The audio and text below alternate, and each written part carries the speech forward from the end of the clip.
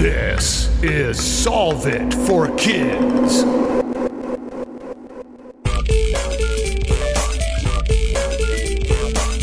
Hello, my amazing and curious friends. My name is Jennifer, the Dean of all things STEM and STEAM, and this is Solve It for Kids, the podcast that gives kids and families a peek inside the real world of scientists, engineers, and experts as they solve problems in their jobs using creativity, cooperation, and critical thinking.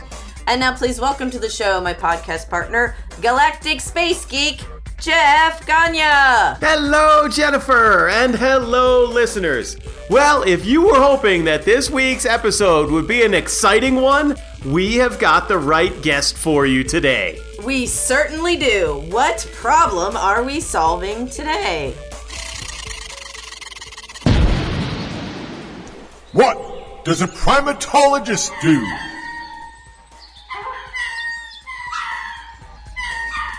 Ooh, what does a primatologist do? This is going to be a fantastic discussion. Who is our guest today, Jeff? Our guest today is the terrific Dr. Maria Mayor. She is the Director of Exploration and Science Communication for Florida International University. She is also a National Geographic explorer. Welcome to the show, Dr. Maria. Hi, I'm so happy to be here. We are excited to have you, and we have so much to talk about. I mean, you discovered a whole new species, which is so awesome. Yeah. But I like to start from the beginning. Were you always a kid who liked to be outdoors, and did you always like primates? So I'm kind of a weird one. Okay. Good start. I loved being outdoors. I was awesome. Pretty much a street kid from the time that I could pretty much, get out there on my own. But I grew up in a big city. I grew up in Miami, Florida, an area called Little Havana, where there were a lot of Cuban immigrants. And my mom, who is herself a Cuban immigrant, was super overprotective. So I remember asking her if I could join the Girl Scouts. And she said, no way, that's far too dangerous. Right? Girl Scouts? Okay. Can you believe it?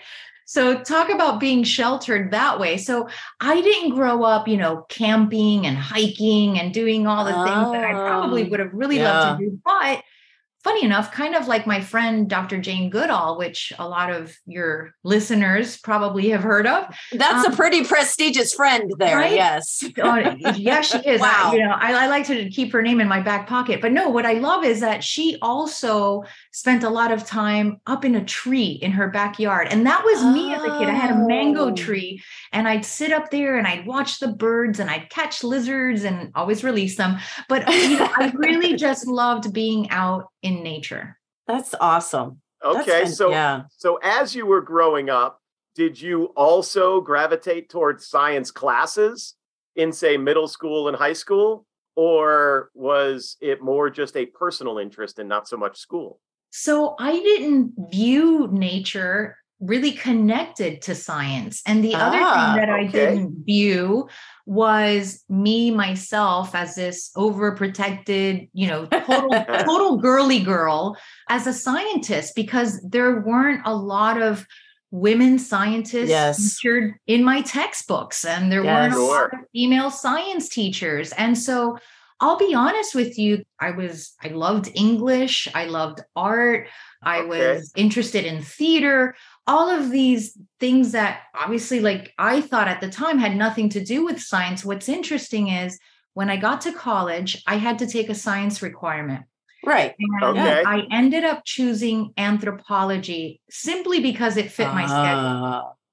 No other reason. Wow. It just fit my schedule. Fit the schedule.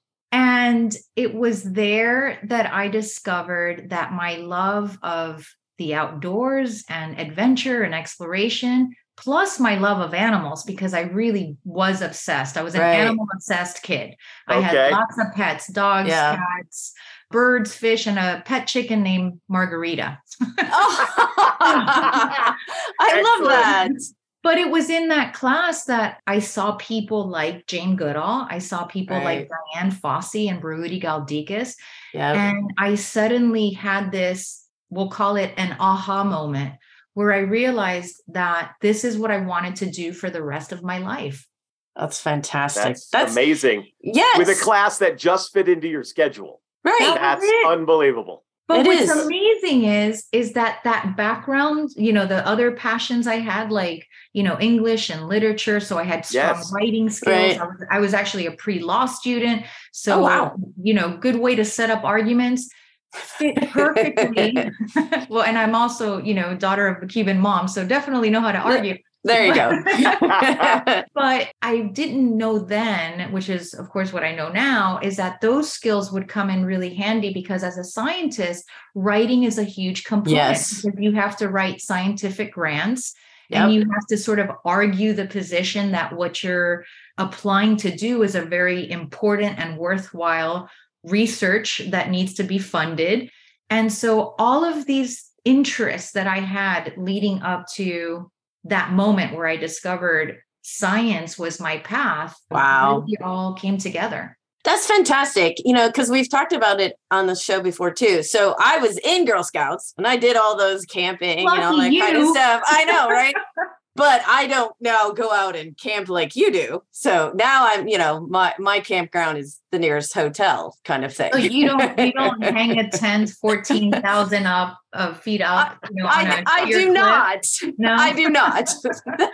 That is not on my to-do list. I heavily admire people that do that. But what I like is that you can find science, and that's kind of what we talk about on the show. You can find science kind of later in life, so to speak. Mm-hmm. You don't have to come to it.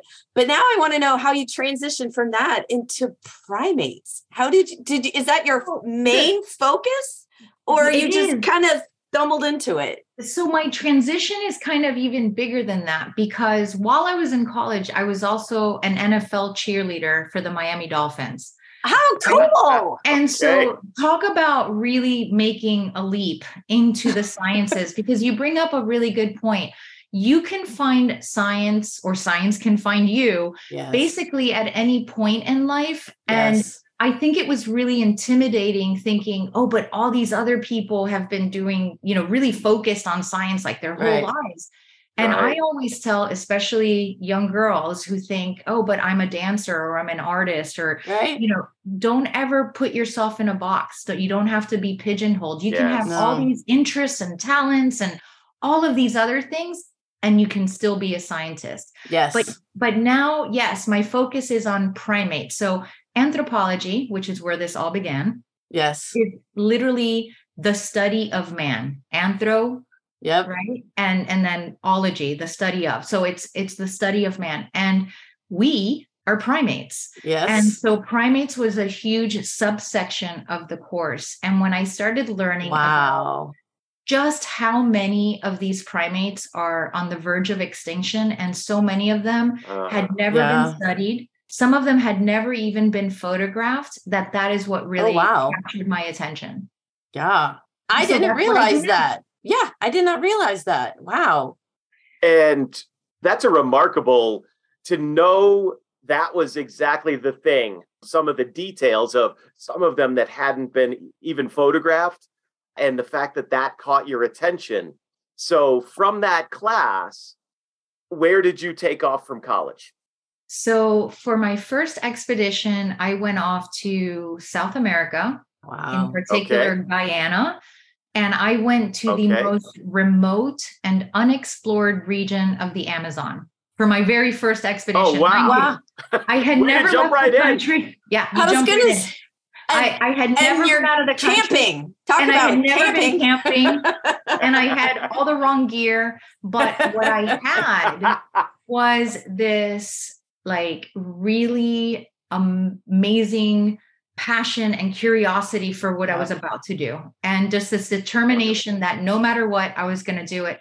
And so I got there, and it was a steep learning curve, right? I mean, I was in the middle of nowhere, no electricity, no running water. I was learning all the local culture while trying to find my way. And by the way, I have a terrible sense of direction. So I was using this compass half the time, not really knowing where I was going. But what drew me and has always motivated me to the places that I choose is I want to go to places that hardly anyone has ever been to. Yes. And I want to look for animals that we know little to nothing about, or that people say, oh, those are impossible to find or study. Those are the ones that I want to go in after. Right. Which leads into the next question. Tell us about the species that you helped discover. So that was completely by accident, as most great discoveries are. I mean, that's the thing. Most of the time, you're not really planning on a discovery unless, sometimes you're in a lab, right? Maybe you're doing medical research and you're trying to discover the cure for something. Sure. And you're planning that. But in nature, everything is sort of a wild surprise. And I mean, really, every day is different. And you don't know what you're going to find out there. And I think that's the part that I love so much. So I was in Madagascar with a colleague, and I was studying the lemurs that I typically study, which are larger bodied ones. By the way, there used to be a lemur the size of a gorilla that has now, it's since been extinct since humans got there. Oh my gosh, I did not know that. There were some pretty big lemurs out there. The ones I study are more like kind of medium poodle size, right? Okay. Those are the ones that I was out there searching for and doing my thing. But we set up these small little, they're called Sherman mammal traps. And what you do with them is animals that are either nocturnal, little, shy. If you put a little bit of fruit in there, they tend to run in. And then in the mornings, you check all of the traps, you look in, it doesn't hurt them. You look in, you see, oh, okay, there's this animal present in this area. And that's how we conduct a lot of these biodiversity surveys. And then we open it up and they run off and they tell their families this great adventure they had, like, oh my gosh. And by the way, don't go into one of those after the food, right? The banana was not worth it. The fruit's a trap. But lo and behold, one day, I remember it because it was a super rainy morning. And typically on rainy nights, you don't get anything in these traps. Animals tend to hunker down and sit still. But I peeked in, not expecting to see anything. And these huge eyes were peering back up at me. Wow. And it was this tiny little creature attached to those huge eyes, a little mouse lemur. And the reason they have those huge eyes is because they're nocturnal. So that was how we made our discovery. That's fantastic. And were you just like, oh my gosh, we don't know what this is. Yay. So we were super excited. My colleague is Dr. Ed Lewis. He's at the Omaha Zoo, but also a scientist. We were also both like, okay, this is cool. This could be potentially a very big discovery of a small creature. But we wanted to do it right. And so the way that you do it right, and you actually have to collect the data for that, is you have to now find a whole lot more of them, and you have to do genetic sampling, and you have to run those samples back at a lab. And so you really have to now prove that what you have is a new species. And so we spent many, many more months doing all of this work up until the point where we were able to prove that this, in fact, was a brand new species to science. That's fabulous. That exciting. Yes, very. And congratulations. Yes, congratulations. So those many months, did you just stay in Madagascar that whole time, or was that many trips back and forth? It was a combination of both. I mean, I used to live in Madagascar 10 months at a time sometimes. Oh, wow. Okay. I think with this particular discovery, I had also just accepted a position as National Geographic's first female wildlife correspondent. Yay! Whoa. Which meant that I got to be at the, televisual forefront as a woman, waist deep in swamps and doing all the stuff that I do that so many times, like, we don't get to see. I mean, if you think about it, most of the people we see on TV doing that stuff are guys. And that's all cool. But, I wanted some representation for those young girls out there that next generation of explorers, right? So I remember I was going back and forth with that position. So I would stay in Madagascar for a few months. I'd go back out. Maybe I'd shoot a documentary on sharks, or go film giraffes in Namibia. And then I'd go back to Madagascar. Wow. Plus, there was a lot of stuff going on in the lab too, running all of the samples. So it takes a little while to get all that done. But it's obviously in the end, it was well worth the wait. Oh, absolutely. So yay you for representing women. That's awesome. And that's another thing that girls can understand, that this is what we can all do now. And it's different from when I was a kid, because like you, I actually had a female science teacher when I was in 7th grade, and it was very unusual at the time. And I still remember her name, Mrs. Roth, to this day. And she was amazing and made science fun. And see, my anthropology teacher was also a woman, which I think there you go. Oddly like a great help. Like she was super supportive of, that naive cheerleader who had never been camping. Said, yeah, you can do it. Get out there. Get out there. That's great. But I want to ask you, can you describe what the mouse lemur looks like, since we're not a visual, although we will put a picture of it on our website page for this episode. But can you kind of describe how big is it? Okay, so it is very small, hence the name mouse, because it is not a mouse at all. It is a lemur, and lemurs are primates that are found only on the island of Madagascar. Right. But because of its size, it has the name mouse lemur. It fits in the palm of your hand. It weighs less than 2 ounces. I mean, this thing is oh my gosh. Whoa. And really, I would say most of its body weight is those big eyes that it uses at night to move around in the trees. Oh my goodness. Wow. Yeah, okay. that's tiny. Yes, 2 ounces. That is really small. So did you and your colleague get to name it a mouse lemur? So the name, like the common name, just mouse lemur, which is very generic, that already existed. But I got to name it, I call it Russell's mouse lemur. I named it after Dr. Russell Mittermeier, who is also a primatologist and who really helped give me my start on my career. Like when I was out there, searching for those primates that everyone said, oh, that's impossible. Right. He was the one believing in me and saying yes, get out there, and helping with the funding, because he was also the president of an organization that I wrote grants to. So he got a little mouse lemur named after him. The joke now is that he wishes I discovered a bigger primate.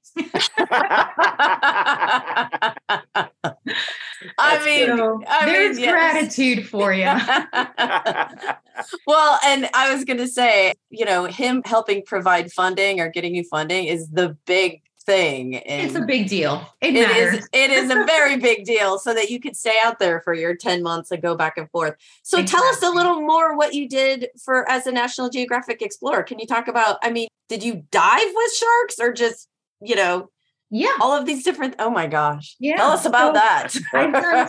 I've done so much as a National Geographic explorer that we would probably need about 20 more of these podcasts. Well, hit the highlights. But I'll tell you what National Geographic really did to help in this endeavor. So now I suddenly had this huge platform, right? Because it's a global platform. It's a global audience. Sure. And so I approached the Prime Minister of Madagascar with this discovery, because I was excited about the discovery, but I felt okay, but now what? That's not enough. If these forests disappear, if these animals go extinct, then what did it all matter? What did it all mean?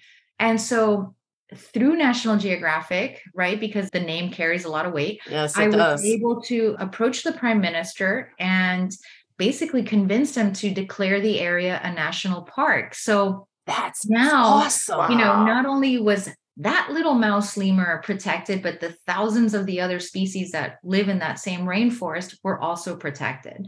That's no small feat. Great thing. No, I always say this tiny little lemur became a huge ambassador for all things wild in Madagascar. And so that to me was really the big accomplishment in all of that. It's huge. But on the adventure side, yes, I've gone diving with great white sharks. I have captured giraffes in Namibia. I've worked with leopards. I have, wow. Oh my goodness, I've come face to face, of course, with silverbacks. I've been kind of in the wild. Oh yeah. Oh, yeah. Wow. I've been charged by gorillas at least 80 times. Wow. And nothing personal against me. That's just what. So what do you do when a gorilla is charging it? Do you stand still? So 99% of the time you either stand still or you crouch and look very submissive and you pretend to eat leaves. You know, you kind of like, you become one of the gorillas like, yeah, I got it. Okay. And I am much weaker than you and I am totally aware. That's what you do. There was one remarkable instance where that was not the thing to do and my instincts kicked in and I got out of the gorilla's way because he was not messing around. But yeah, wow. And then I've done other expeditions where I've trekked over 1,000 miles across Africa. I've gotten to the top of a tepui in South America, which is sort of these lost worlds. I mean, there's a lot of unknown species. We've discovered a brand new frog species just in the last few years. It's been really just an amazing adventure all the time. That sounds amazing. It sounds like a lot of fun. Yes. One thing you said about back in Madagascar, after you discovered the new species, you asked yourself a question, and I'm guessing this was with your colleagues as well, but you asked yourself a question of now what? Mm-hmm. So we made the discovery, we did this sciencey thing, now what? And then the answer to that question is what you just told us about creating the national park. And you consider that to be the big accomplishment of. Can you talk a little bit more about that for our younger listeners? I just think that you should always dream big.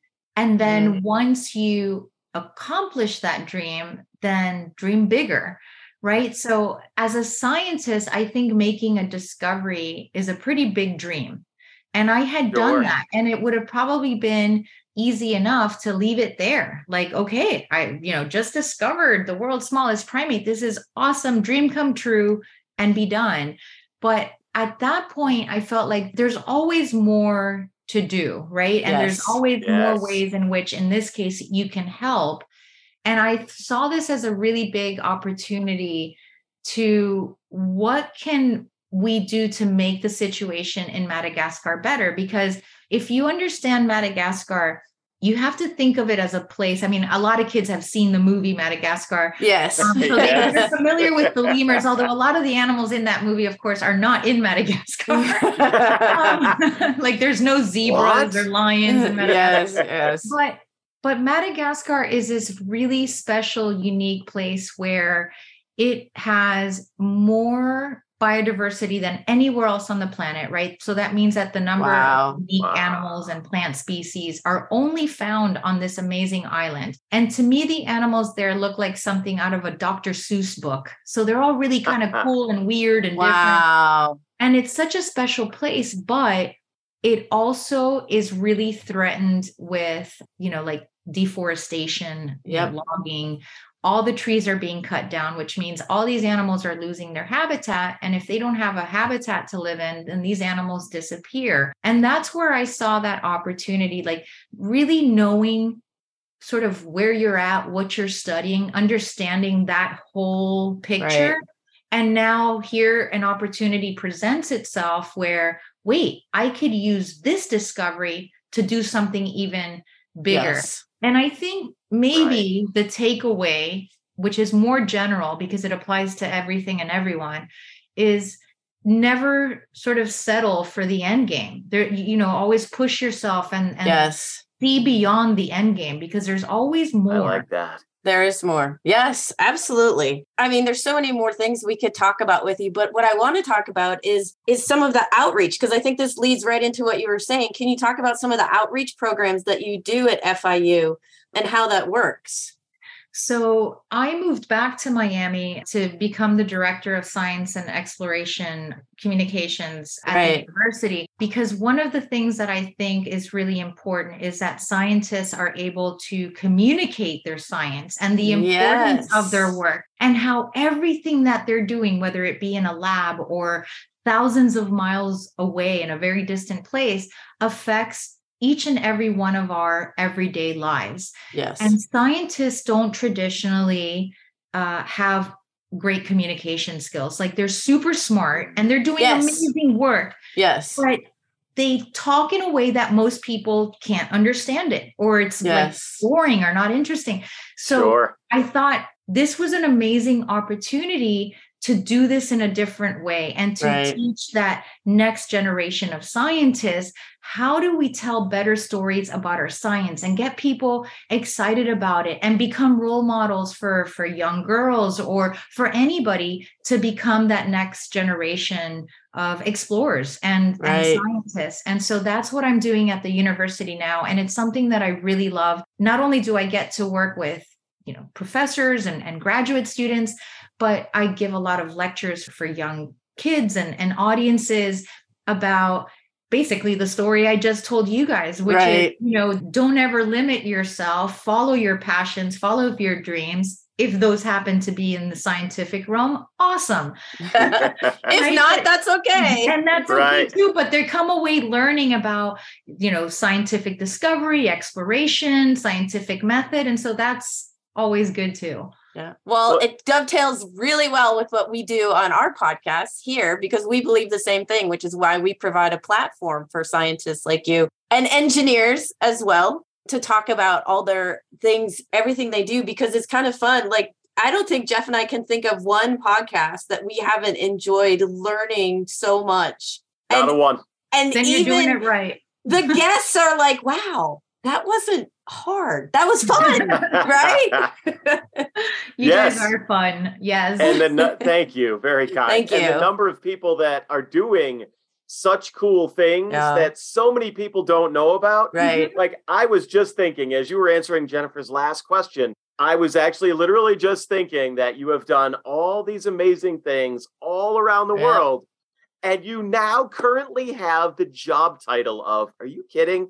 Director of Exploration and Science Communication at a really cool university in Florida. Yes. That is another awesome job. It came full circle, right? Like I'm back home in Miami and I'm getting to really do what I love most, which is reach all these audiences, but now help other people reach all these audiences, which is, and not only that. So now I also get to oversee the Women Explorers program. So that's also a lot of fun, because talk about really setting up in the same way that I got launched into my career, that those preliminary horrible grants to get, right? To get you out the door when you have no experience or limited. I get to now oversee this program and these grants and see these young women head off into the field for the first time and conduct their research. That's fantastic. Well, I just have to say, coming from a very sheltered background, you are now known as the female Indiana Jones. I think you've kind of broken out of your little shelter mold there. The other cool new name I heard recently was, there was a media outlet, Her Wildness. I thought, there you go. Like Dr. Earl's, Her Deepness. Exactly. Yes. So that's how it started. So Dr. Earl, another very good friend of mine who I adore. Yes. She and I were doing an event at FIU, and there was some press coverage that came out, and it was Her Deepness and Her Wildness. And I'm like, that's fantastic. I love that. And she recently sent me the coolest pair of pink diving boots, right? Wonderful. And she said, here are your pink boots to my ruby flippers. And I'm like, that's fantastic. You've reached it now. That's it. Yeah. That's it. And since we are talking about wildness, can you tell us about Just Wild Enough?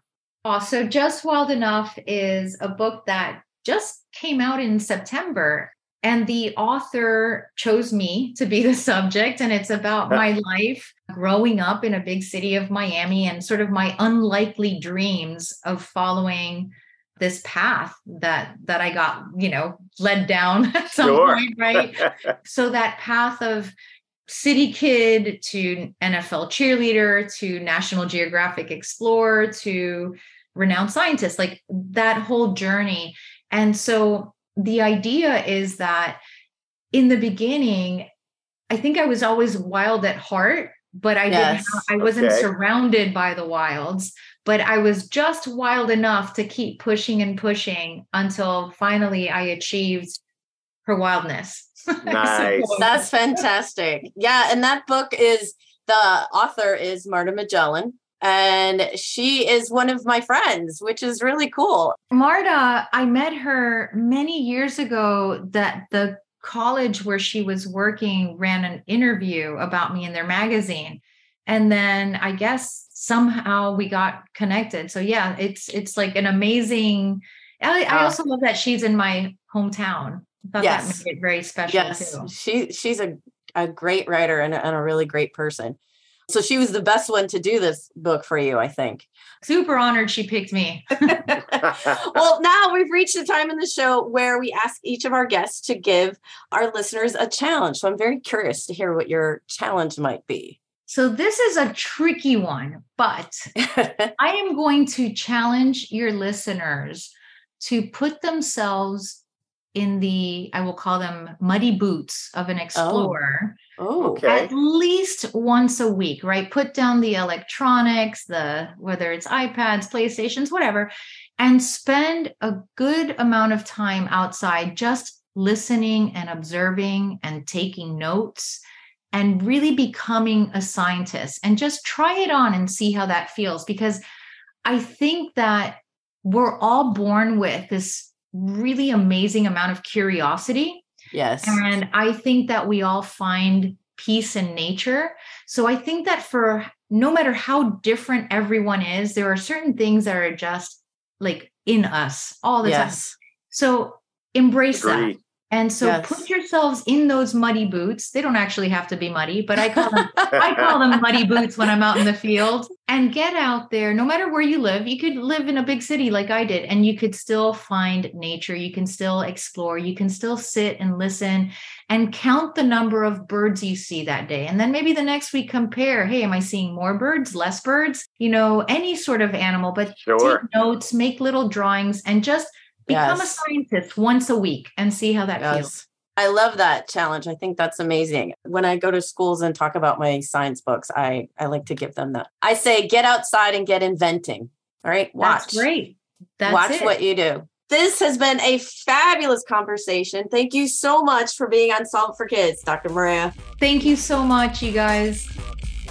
Exciting was absolutely the word for it. How much fun is Dr. Maria? Oh my goodness, she's done so many different things, and if you didn't think you wanted to be an explorer like her, I bet you're thinking that way now. Oh, I am. Wow, she has a really exciting job, jobs, right? Like multiple jobs. She's done so many different things, and she's so excited about all of them, and of course, she's just getting started. So I think it's so cool, and I hope kids actually kind of look at some of the other things that Dr. Maria has done as well. And what about that challenge? How cool. Yes, get outside and get your boots muddy. Yep.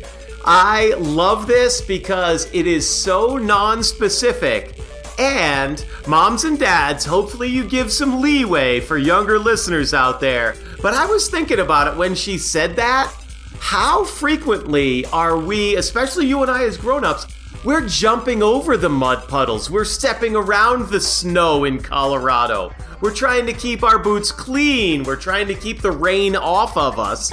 We're not actually outside exploring in it and enjoying it. I don't know. I'm still that kid who will walk through the snow and make snow angels. Granted, I don't see much snow in Florida, so I'm very excited. And to the absolute horror of my children, sometimes I make snow angels. But why not? It's a lot of fun. There. And so any of you guys that go out and do this, I encourage you to actually leave us a message on our social media. We are at KidsSolve at Facebook, Instagram, and Twitter. And also, please check out our website where we'll have lots of information about Dr. Maria. There, it is solveitforkids.com. And don't forget that if you want to learn more, there is a book list at the bottom so kids can learn more. That's right. And I love the book list every single time. So much more to get into. And I really hope one of our listeners sends us a picture of their muddy boots. Yes. Until next time, you'll hear Jen and Jeff on Solve It for Kids.